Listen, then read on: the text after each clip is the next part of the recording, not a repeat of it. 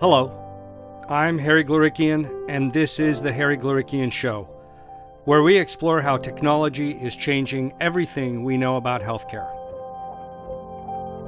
Believe it or not, this is the 100th episode of the show. We started in the fall of 2018 with the idea of creating a show that would help listeners understand the intersection of biology and data, but make it entertaining as well as educational. And here we are at episode 100. A lot has happened between 2018 and today. For one thing, during the journey, we changed the name of the podcast.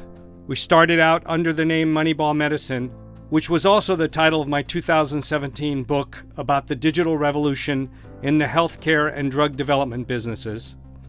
Around episode 71, we decided to change the name of the show to The Harry Glorikian Show. That was part of a general broadening of how the show's focus to reflect the publication of my subsequent book, The Future You.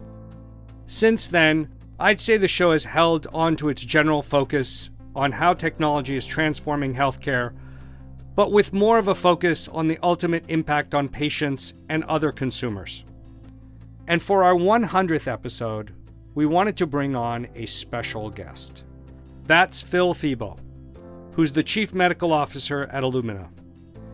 This is Phil's second time on the show, and to be honest, I hope to have him back many times in the future, because there aren't many companies having a broader impact on healthcare consumers right now than Illumina.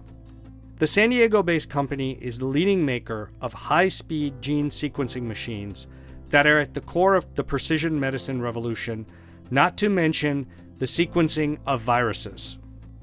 The company has an 80% market share in the market for gene sequencers, which means that if you or your loved one has had any sequencing done for any reason, chances are your samples were sequenced on an Illumina machine. For example, if you had a tumor biopsy and your doctor sent it in for DNA profiling to see which drug might be most effective against your form of cancer, then that sample too was probably sequenced on an Illumina machine. The point is, gene sequencing is already a key part of both diagnostics and treatment decisions for many diseases, and its use is only going to expand as the technology gets faster and cheaper. Recently, Illumina announced that it's coming out with a new gene sequencing machine called the NovaSeq X that can sequence a genome more than twice as fast as Illumina's previous top-of-the-line machine and at a lower cost. That's bound to speed up progress across the field of genetic medicine, drug discovery, and life science research. And that's where I started my conversation with Phil.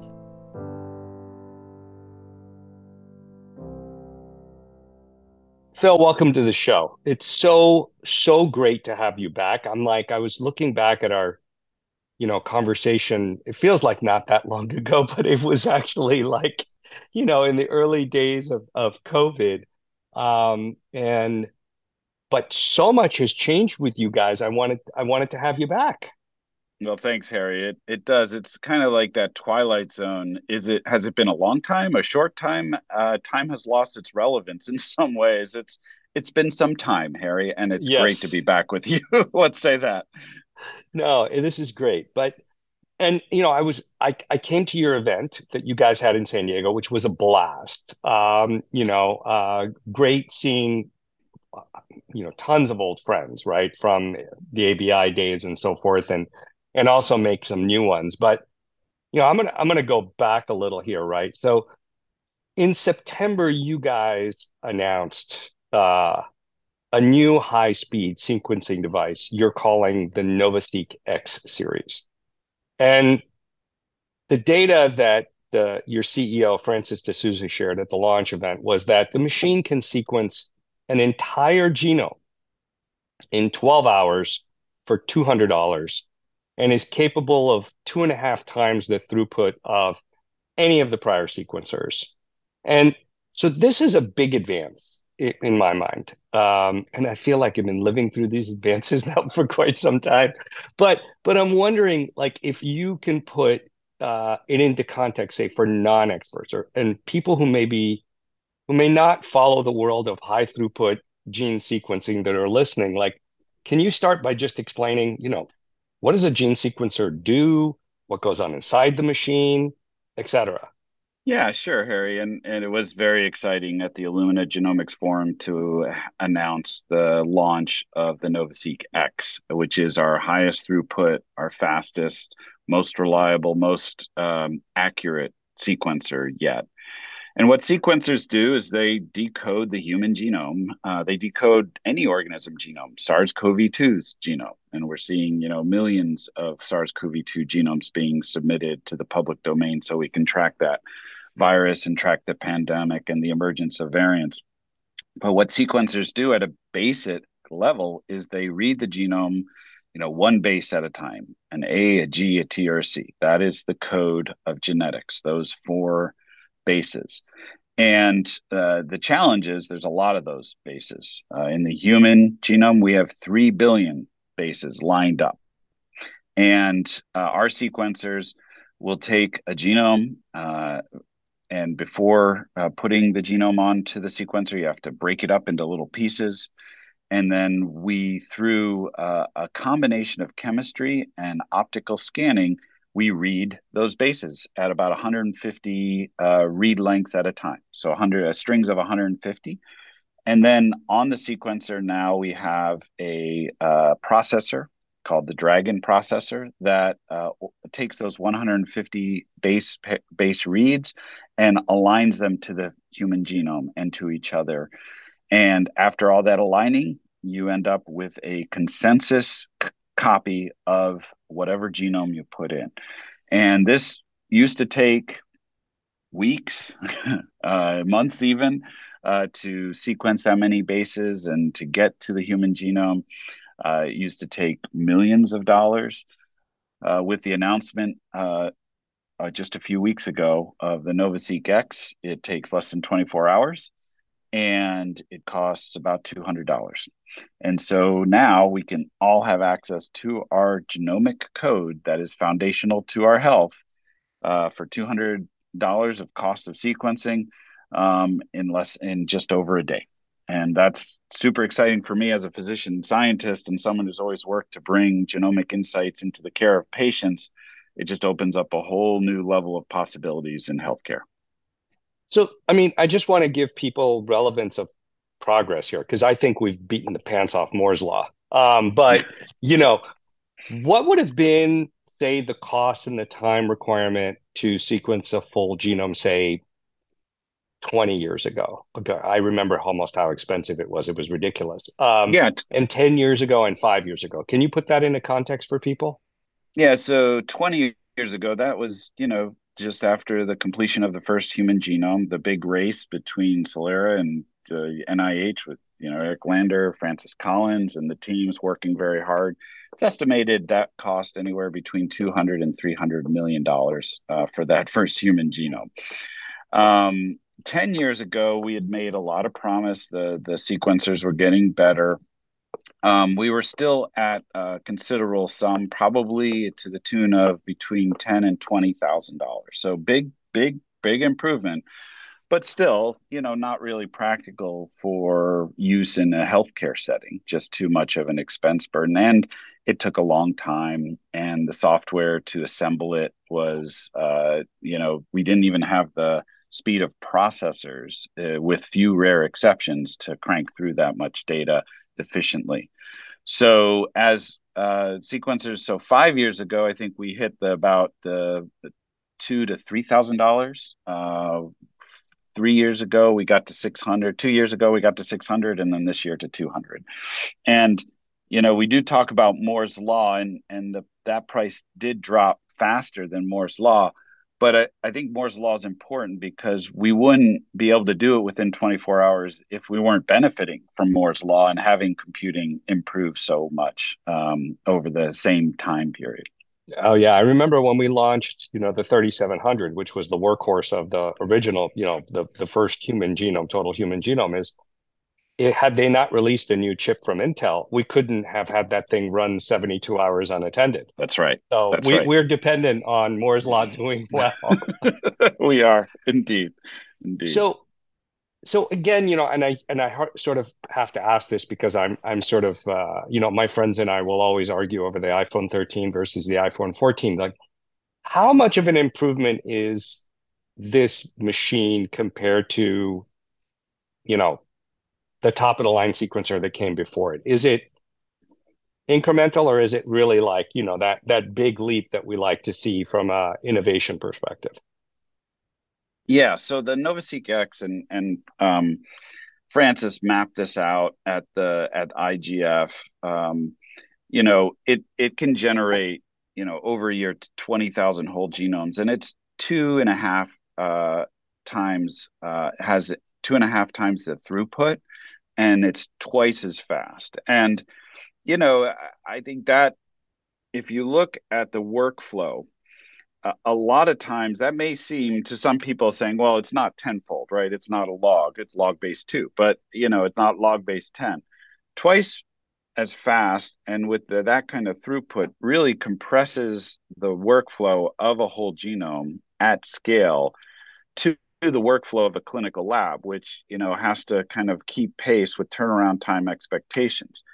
And that 24-hour period to get to the whole genome and whole genomes at scale really fits into the workflow of a clinical laboratory where things can get set up in the morning, run, ready by the next day. The analysis, the report can go out late the next day, right? And that's kind of getting to turnaround time expectations that are now reasonable to work in. So that's the incredible importance. Now, what that doesn't, and that's very impressive high level stats, but what it doesn't let get into is the what we had to do to realize that benefit, and that means new optics, new flow cell surface chemistry, new enzymatic chemistry. We redesigned the enzymes involved in sequencing by synthesize, and we put the Dragon server integrated it into the sequencer so we could have real-time informatics processing the sequencing data as soon as it's complete with each run and each cycle. So all that working together got to the realization of that kind of improve in and output and increase in time. So historically, there's a lot of people that were always throwing around the $100 genome, right? I mean, I can remember we've been talking about the $100 genome, I feel like forever. Like, it's almost like Nicholas Negroponte's, $100 laptop sort of thing, which actually never really happened, right? Do you think we're not far off from that magic $100 number? Well, yeah, we're not very far at all, and certainly there's a path to get there over the next few years, and there's a path to get there with scale, continued scale. So I think we're there. Quite frankly, Harry, I don't, I'm as a physician scientist, I don't think there's anything that magical about $100. It's a nice number. It's certainly a nice, we did see the impact of pricing had on, for example, consumer genomics when 23andMe brought their price of their genotyping test down below $100, their market took off. So, it can have impact on how many people want to order it and can order it. But, the at $200 for a whole genome, that kind of cost of sequencing fits within reimbursement for many genetic tests. Right. Right now, labs can be reimbursed, several $100s for a single gene, Harry, a single gene, right? Labs can be reimbursed $3,500 for 500 genes, right? And now we're talking about $200 for the whole genome to fit within that, right? So the cost now is such that when there is value to information in that genome for patients, such as cardiovascular disease, have you inherited a gene that makes you more prone to having early cardiac death? For cancer, are you at increased risk of cancer? For diabetes, and we think about cancer genomes and understanding if someone Mm-hmm. has a cancer that is more going to respond to a specific targeted therapy. That information can now, the cost of accessing that information has now dropped well below the price that those tests are usually reimbursed at. And that opens the opportunity for clinical labs to provide this and have, resources to have a sustainable business. Yeah, I mean, that was going to be one of my next questions, which was, someday soon, do you just see doctors ordering a genomic screen for almost any condition linked to some sort of genetic variation? Well, I think that happens over time and it will happen in higher risk populations. So right now, where whole genomes has been shown to be best for individuals and best for healthcare systems are children born suspected of genetic disease. Pioneering work at Rady's Children's Hospital, Stephen Kingsmore, and others have shown you can do a whole genome within 24 hours of birth.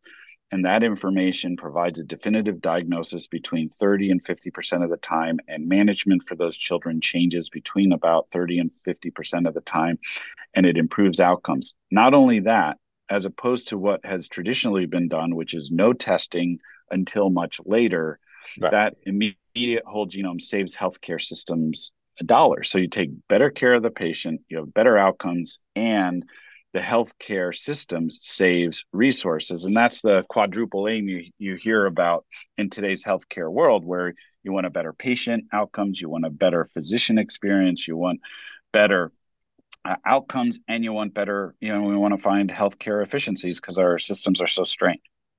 So, going to one of the, technically the rate limiter, right, is how many doctors know what to do with the results of a genome screen? I mean, in other words, like, is the healthcare world getting better at using this information? Yeah, I think more and more. So right now, Harry, I'd say very few doctors could handle a whole genome, right? I couldn't handle a whole genome as a practicing oncologist, and I work at Illumina, right? I'm chief medical officer here. Like, I'd probably do better than most, but it's a lot of information. So what we're finding, though, is in different areas, doctors are becoming more understanding of the importance of genetic determinants of disease. So, right, disease has multiple determinants. There's social determinants, which are massive now. There are behavioral determinants, environmental determinants, with the disruption of the environment, and there's genetic determinants. And so to really understand what's happening in a patient, you have to understand the full context, and genetics are increasingly being part of that. So if someone's diagnosed with cancer early, very often they are being tested for cancer causing genes like BRCA1, BRCA2 in women with early ovarian or early breast cancer. That's becoming more, people are more aware of that. In early cardiovascular events, people, cardiologists are more aware of the hypocholesterolemia genes. If they have a cardiomyopathy or a arrhythmia, there's more awareness, there's more ordering. In some situations, there's also more awareness of the importance of something called pharmacogenomics, where we all have different abilities to metabolize drugs. That's absolutely measurable with a whole genome or a panel. And it has major impact on which drug you should get if you have, for example, mental health disease, depression, bipolar, or if you need pain medications to control pain. And more physicians are asking the questions as far as what are the pharmacogenomics of this person so that I can prescribe the right medicine to get them as relief as quickly as possible, as effectively as possible. And so you see windows of where testing is being integrated, the genetic determinants of disease and management are being integrated into care. But it's more piecemeal right now, Harry. We haven't seen a kind of holistic embrace of integration of that information into the healthcare system with decision support so that that kind of holistic picture of the individual can take in. That's going to take more time, and it does take exactly that full integration into the workflow of a very busy healthcare practitioner, be they a physician, a nurse, a PA, a genetic counselor. Time is probably the most limited resource for healthcare providers right now. And unless we integrate it into their workflow, it's just not going to be information that's utilized. Yeah. I mean, if I think about how long I've been talking about this or working on this and how long it's taking, I'm like, it takes a little longer than you may anticipate, right, to get this off the ground. But I want to sort of just, for everybody that's listening, right, so just to state the obvious, right, these machines can sequence any genome. So not just a human genome. And so it keeps getting faster and cheaper to sequence the genome as you said, viruses, bacteria, crops, Yep. non-human animals. So what are the research implications of getting the cost of whole genome sequencing that low? What possibilities does it open for different fields like epidemiology or the study of DNA from extinct species, going back to Yeah. George Church, right? Yeah. I know there are many implications, but are there any Yeah. that you hear about and you're like, oh my God, that is so cool and really exciting? Well, let's break it down. Let's talk about the human impact, and then we can go into other species and then go into the agriculture, right? So, for humans, we have, sequenced a considerable number of human genomes, probably well over, 2 to 3 million. But vast majority are Northern European, and we do not have a complete understanding of the full diversity of what the human genome truly represents.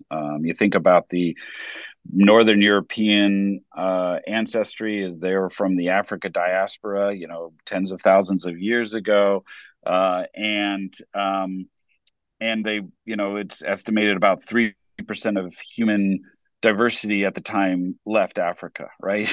And we have, very few an inadequate number of genomes being performed in Africa on communities in Africa. We have too little across the entire globe: Latin America, Southeast Asia, South Asia, and as the price is coming down, and really importantly, with the NovaSeq X, we now have ambient chip, which, some people may say, yeah, that's great. You don't need dry ice. Well, if you're going to open up sequencing and start informing, understanding the information in the human genome that represent all humans and the diversity of human beings, you're going to have to get those sequencers working in areas that have trouble with cold chain. And that's where NovaSeq X now can do that. So rather than 100 pounds of packaging for each run and, several tons of dry ice over each year, it's ambient ship in a 10-pound box that we ship. And so, these kind of the decreased cost, the ambient ship will open that up, and we will start to see more human genomes, more representative of the human race, and representing the beautiful diversity we have, and we'll get to more insights that way. Those advantages will also be applied to animal husbandry to find, what traits in different livestock help with things like efficiency, decreased methane gas production, and ability to, be more resistant to disease without having to do genetic modifications, right? There's a lot of communities that are just not open to genetic modifications, but we've been doing animal husbandry where we select for traits that are observable for, tens of thousands of years. Right. This just speeds up the process where you can use genetic information to select for individual animals that have the characteristics that are optimized for the environment in which they will be living and growing. And just one on the agricultural side, you can do the same things for crops. In fact, we're supporting a yam project in Southeast Asia where yams are a major staple, and with the evolving climate, we have to understand, how do you select for yams that are maybe a little more drought tolerant, more flood tolerant, higher salinity, lower salinity, higher CO2, all those different characteristics, because that's a major staple for both calories and to sustain large portions of the population. And now sequencing can be applied for that. So throughout all of, from humans to yams, sequencing is important.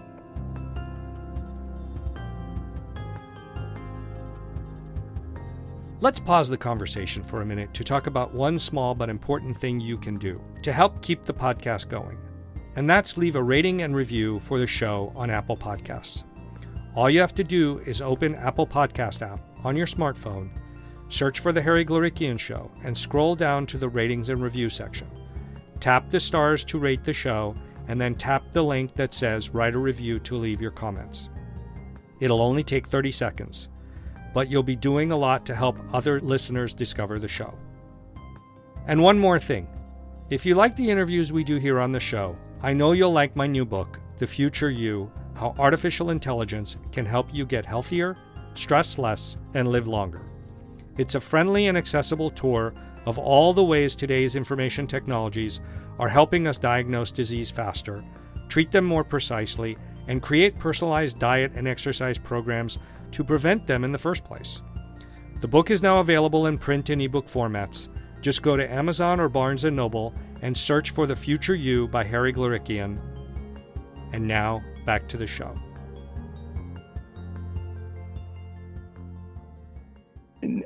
Just to twist it a little bit, and we always want to talk about AI and machine learning and how all of this contributes to all these areas that we talk about on the show. But last week, you guys announced a new research collaboration with AstraZeneca, where you're testing whether it would be helpful to combine the two companies' AI tools. If I was reading into what I read correctly, right?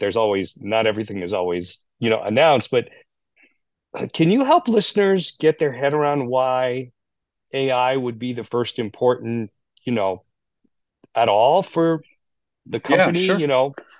Well, absolutely, because anytime you're starting to generate massive amounts of data, to find the true information in that data takes advanced analytics, and that, of which artificial intelligence is a major and a growing part of those advanced analytics.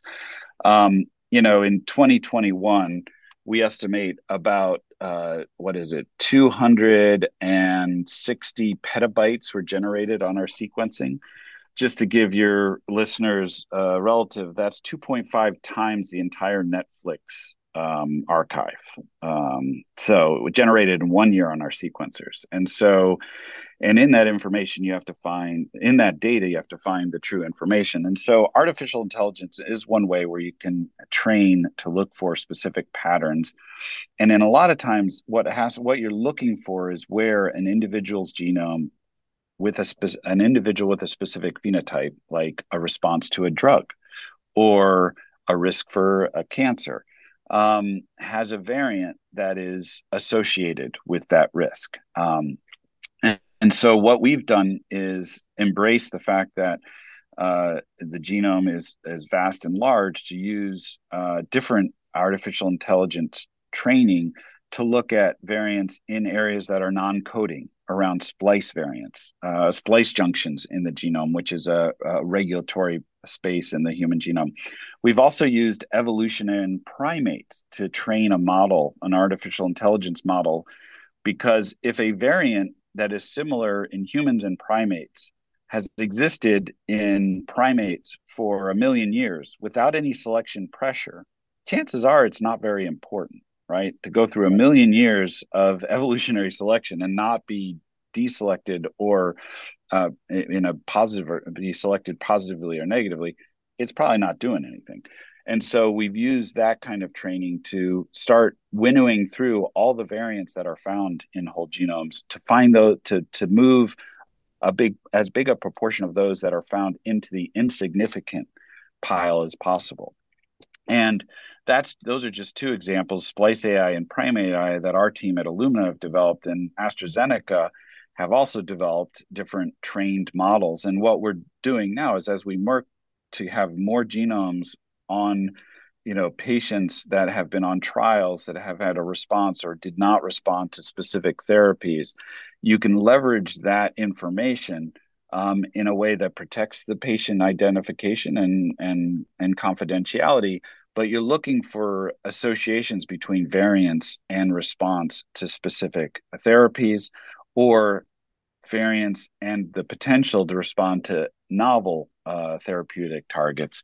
And that's where a lot of people are really excited, because we're now getting enough whole genomes and enough really structured phenotypic data on subjects and patients, so that we can look for those new medicines that'll be life-changing for patients with cancer, cardiovascular disease, neurologic diseases, or metabolic disease.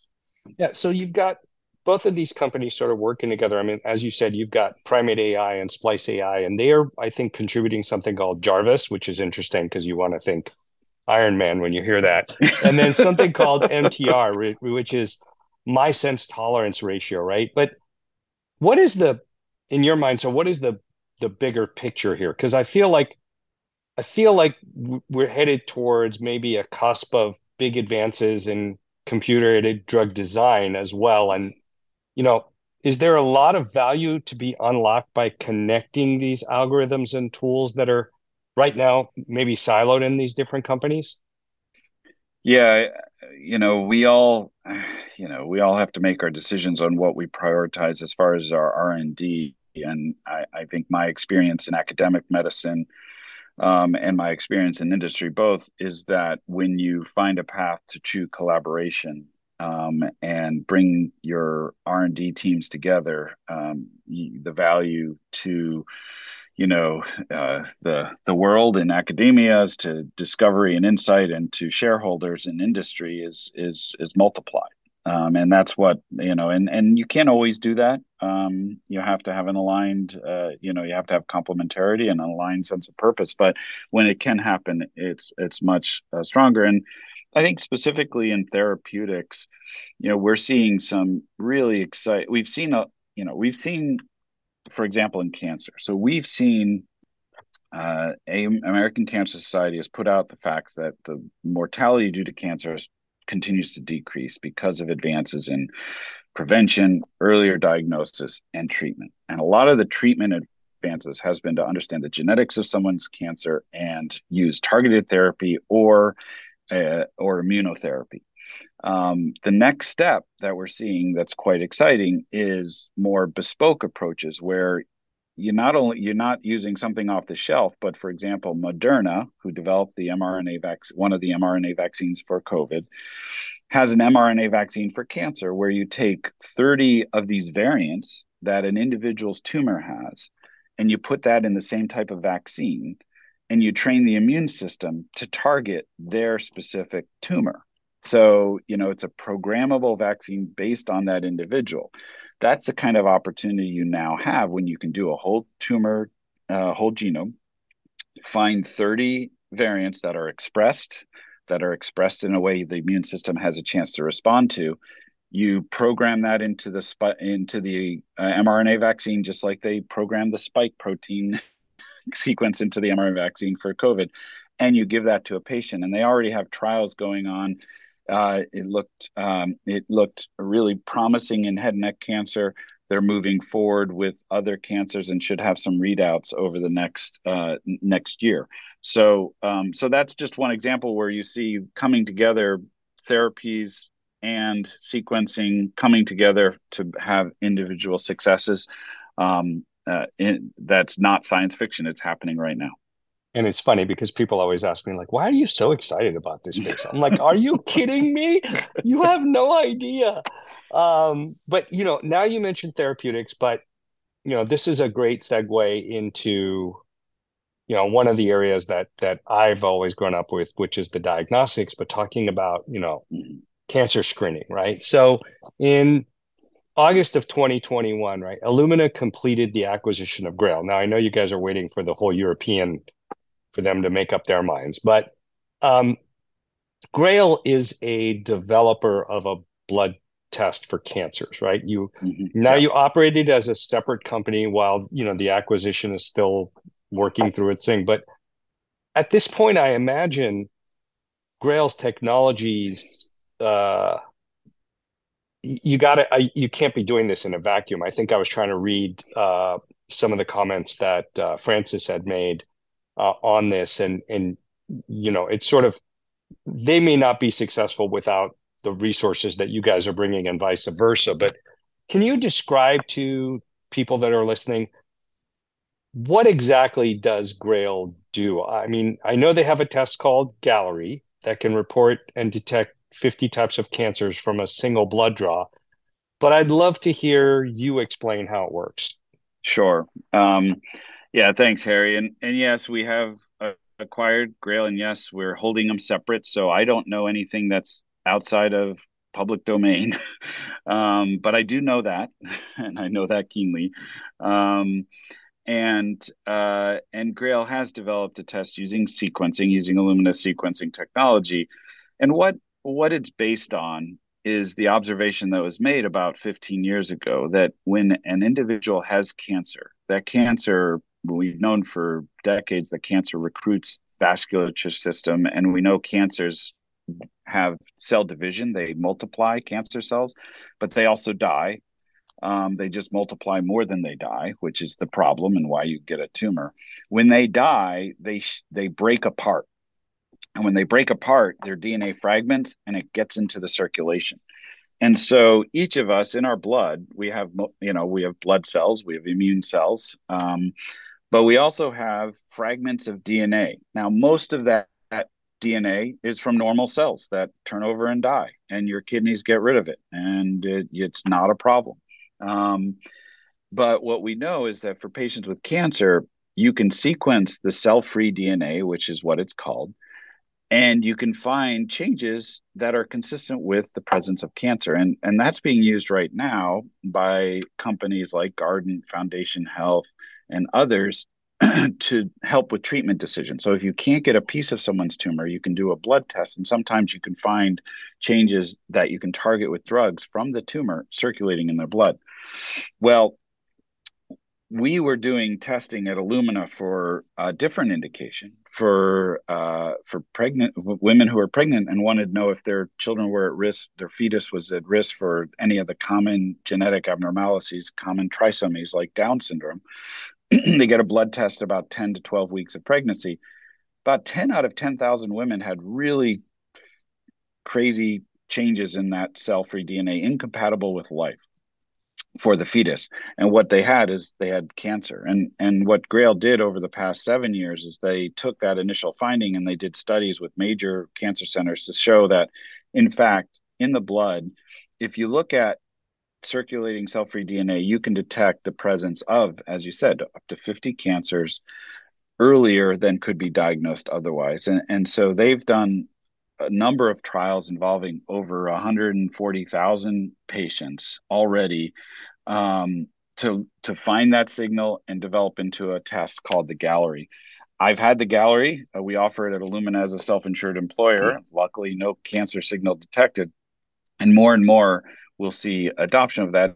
Then it breaks the mold. So for the past multiple years, decades, we've been developing screening tests one disease at a time. And so we have colon cancer, cervical cancer, breast cancer, and lung cancer and prostate cancer.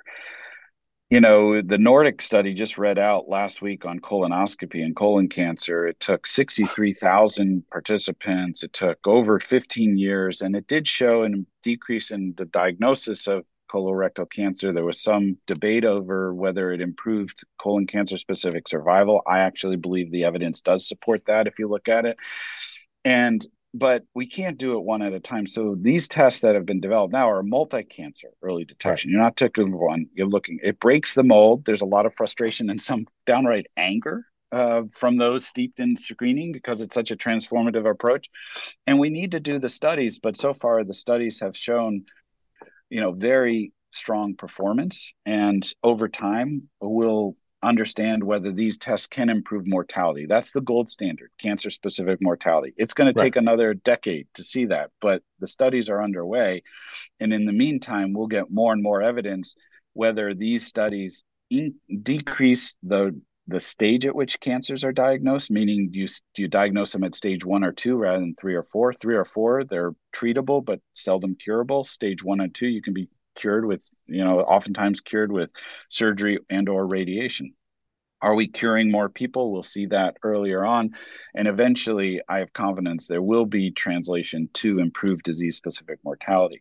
But it is transformative, and we're not going to get to, I don't think we'll get to a successful moonshot of having the mortality of cancer in the next 25 years as outlined by President Biden unless we do these studies and start to see meaningful adoption of tests like this. Oh, yeah. Well, I mean, I think it was 9 or 10 years ago. Like I remember writing a piece and published it in Gen, basically saying, not far away, not too long from now, we're going to have a blood test and people are going to joke about this cancer thing because we're going to make it sort of go away. Now, of course, it always takes longer than we all think, but But you know, why do you think it made sense for uh, Illumina to buy Grail, and what can Grail do with Illumina's help that maybe wouldn't have been possible before? And Well, and this is all stuff that you guys have talked about publicly, yeah, but just yeah. sort of, for people who are listening. I think Illumina, we're a global company, right? We have, 21,000 sequencers across the globe, about 14,000 unique customers, across the range of high and low throughput. To support those customers, we have commercial operations. We have regulatory groups, and we have over 1,000 product registrations across the globe, in over 44 different countries. We've gone through with regulatory approvals. So, and we also have incredible experience in reimbursement, because for these tests to be meaningfully available, they have to be covered. Not everybody can afford them without insurance. So we have incredible commercial capability, support capability, regulatory capability, and reimbursement experience to help bring this test globally. So as the data matures, as more and more people and healthcare systems see the benefit, we're really well poised to support Grail and have this test become available faster than it would otherwise. And that was the premise of why we brought them back, right? We spun out Grail because they needed 5 years plus of intense focus and investment to see if they could go from an initial observation in 5 to 10 women to a true product. They've done that with those studies. We brought them back in so they could benefit from the scale and the size of Illumina to be successful. The biggest concerns is, would we stop other companies from developing MCEDs? And we've put a supply agreement out there. In the past, we did this with NIPT, and we were able to support a very competitive and pro-competitive environment where there are now multiple different providers of NIPT tests. And we can do it again for multi-cancer early detection tests. And we've put out, made some commitments to make sure of that. So the long and short of it is, Harry, we felt like we could speed the impact of this amazing type of test on patients globally and on communities globally, while at the same time we know we can foster a very competitive and market in the cancer screening. So how do we take your progress on lowering the cost and increasing the speed of genome sequencing back to Grail's business? And then what could they do, right? What could Grail do if all their machines were, I don't know, NovaSeq X's? Yeah. So, first of all, what we've promised is that Grail will have access to our emerging technologies, just like any other company that wants to participate in screening. So there's not going to be any special privilege afforded to Grail by being part of Illumina. They'll get access to new NovaSeq X, just like all our other customers, including those who are or want to move into this screening business. What I didn't mention is, in order to detect that signal, you can imagine you have a lot of cells, you have trillions of cells in your body, and you want to detect a cancer that may be, 1 million cells, and only if, a small proportion of which are dying and shedding cDNA. So the DNA signal in that cell-free DNA is pretty low volume, let's say that. And to detect it, you have to do a lot of sequencing. And without dropping the cost of sequencing like we've had, there wouldn't be a viable path to create a test at a price that could actually be considered in healthcare systems. But now we've gotten to that threshold. So what it means is that commercial laboratories who want to develop a screening test now can sequence at a cost that will fit within a price that will be successful on the market and have the impact that I anticipate it'll have in communities. So that it really opens up the possibility for these tests, the fact that we've brought the sequencing price down. Yeah, I mean, I have this conversation with my friends all the time. I mean, we're getting to a point where the sequencing cost is, I mean, in the grand scheme of things, a rounding error. Like, I mean, it's really, we can always bring it down further through more advancements, but we're at the point where that should not be the barrier to moving forward, right? Now, I know that Uh, interpretation can be expensive, but the cost of actually doing it should not be a barrier anymore. yeah, and I think that's that. I think that's right. And if you talk to clinical laboratories performing whole genomes, they're always going to be happier with lower cost sequencing, Harry. You know that. Yeah, yeah. But if you ask them, well, if you look at where your spend is in your, cost of goods, COGS, increasingly it is on the back end interpretation. And that's where, by putting, Dragon on the sequencer and getting from primary sequence to variants, doing that, what we call secondary analysis. Primary analysis is the actual sequencing. Secondary analysis is going from the code you're reading to the variants, the changes that you're finding for that sample, while on the sequencer, helps speed that and decrease the cost there, cost of storage, cost of the bandwidth you need to get the data off the sequencer. And then with the artificial intelligence and other applied analytics we're using, we're hoping to speed and decrease the cost of the interpretation too. So we're focusing at the full cost of sequencing, from library prep, which is getting better and better, sequencing, which we've talked about, the $200 now for a whole genome, and the interpretation. You have to look at all of it. And you're right, in the clinical world, that interpretation right now is where probably there's definitely more cost than on the sequencing side for most tests. Yeah, I mean, what most people don't understand is we're always playing whack-a-mole, right? Because yes, I solved this, but now I got to work on this one, and it's you can never make as much progress across all of them as you'd like, because you just need different tools sometimes in each one of these different areas that you need to move forward.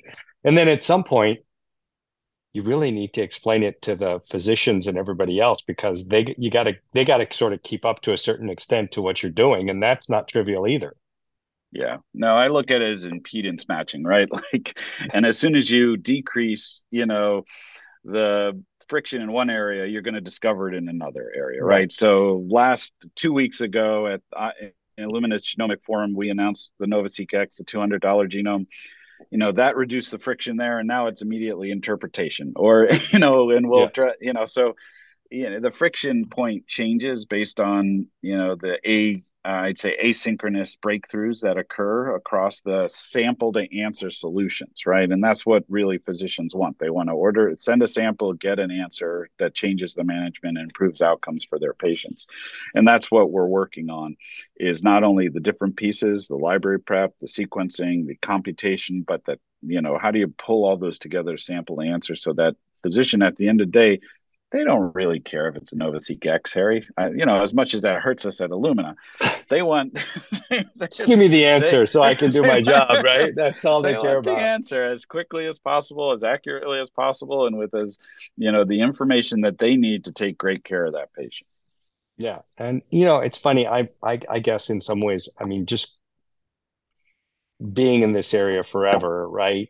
From applied biosystems and so forth, maybe I'm biased, but when I think about how sequencing affects, the human condition, how it affects every other, you know, plant, crop, animal, et cetera, and the work that we can do there, how it affects us in, surveillance for pandemics, et cetera. I just, this is such a foundational technology that on a global basis, if it's not in place, I don't know how a country or, an industry goes forward anymore. And maybe, like I said, maybe I'm biased, but Yeah. I just don't see how it's possible. Well, ABI was a storied place, and certainly we owe a lot to yourself and individuals at ABI who kind of supported the first human genome project, and also has now populated pretty much the entire genomics world. It's hard not to have a leader from ABI in some part of genomics if you're at a company. Or, um, But what I will say is, yeah, I think there's growing recognition that, and we're meeting with health ministries, finance ministries, who really see this as becoming part of the fabric of their countries, for their communities. That raises, people are concerned to make sure they have access to new technologies for health. As we talked about, for agriculture, they also see this as an opportunity for intellectual development and really, kind of the development of an industry in country through sequencing and participating in the knowledge-based industries. And people are also getting more concerned about security, right? Because there's so much information there. How do you protect your communities? And so that's becoming more and more. And I do want to walk back a little bit. I said, pretty tongue in cheek that people don't really care about their sequence, what the sequencer is. I think that's true. I don't think it should be true. I actually think it is actually very important what technologies are used to sequence for reliability, for trust in that the data is handled, with the right security in mind. And I do anticipate in the future, as this becomes more common, people will start to look for, what is this report powered by? Is it powered by an Illumina sequencer? And they should feel very confident if it is, that they have, that test was based on the best and most secure technology, sequencing technology available. Well, Phil, as always, it was fantastic seeing you in person when we were together in San Diego. Yeah. B, it's great to have you back on the show. I have a feeling we're going to, every, year or two, we're going to have to make this a regular thing because of the advances that are happening. It's like, they have fundamental, huge impact on so many areas. And half of them, honestly, we didn't even discuss because there's just not enough time. Yeah, no, Harry, always great to talk to you, and happy to return. Always more to talk about, for sure. Thank you. Excellent. All right. Excellent. Thank you. That's it for this week's episode. You can find a full transcript of this episode, as well as the full archive of episodes of The Harry Glorikian Show and Moneyball Medicine at our website.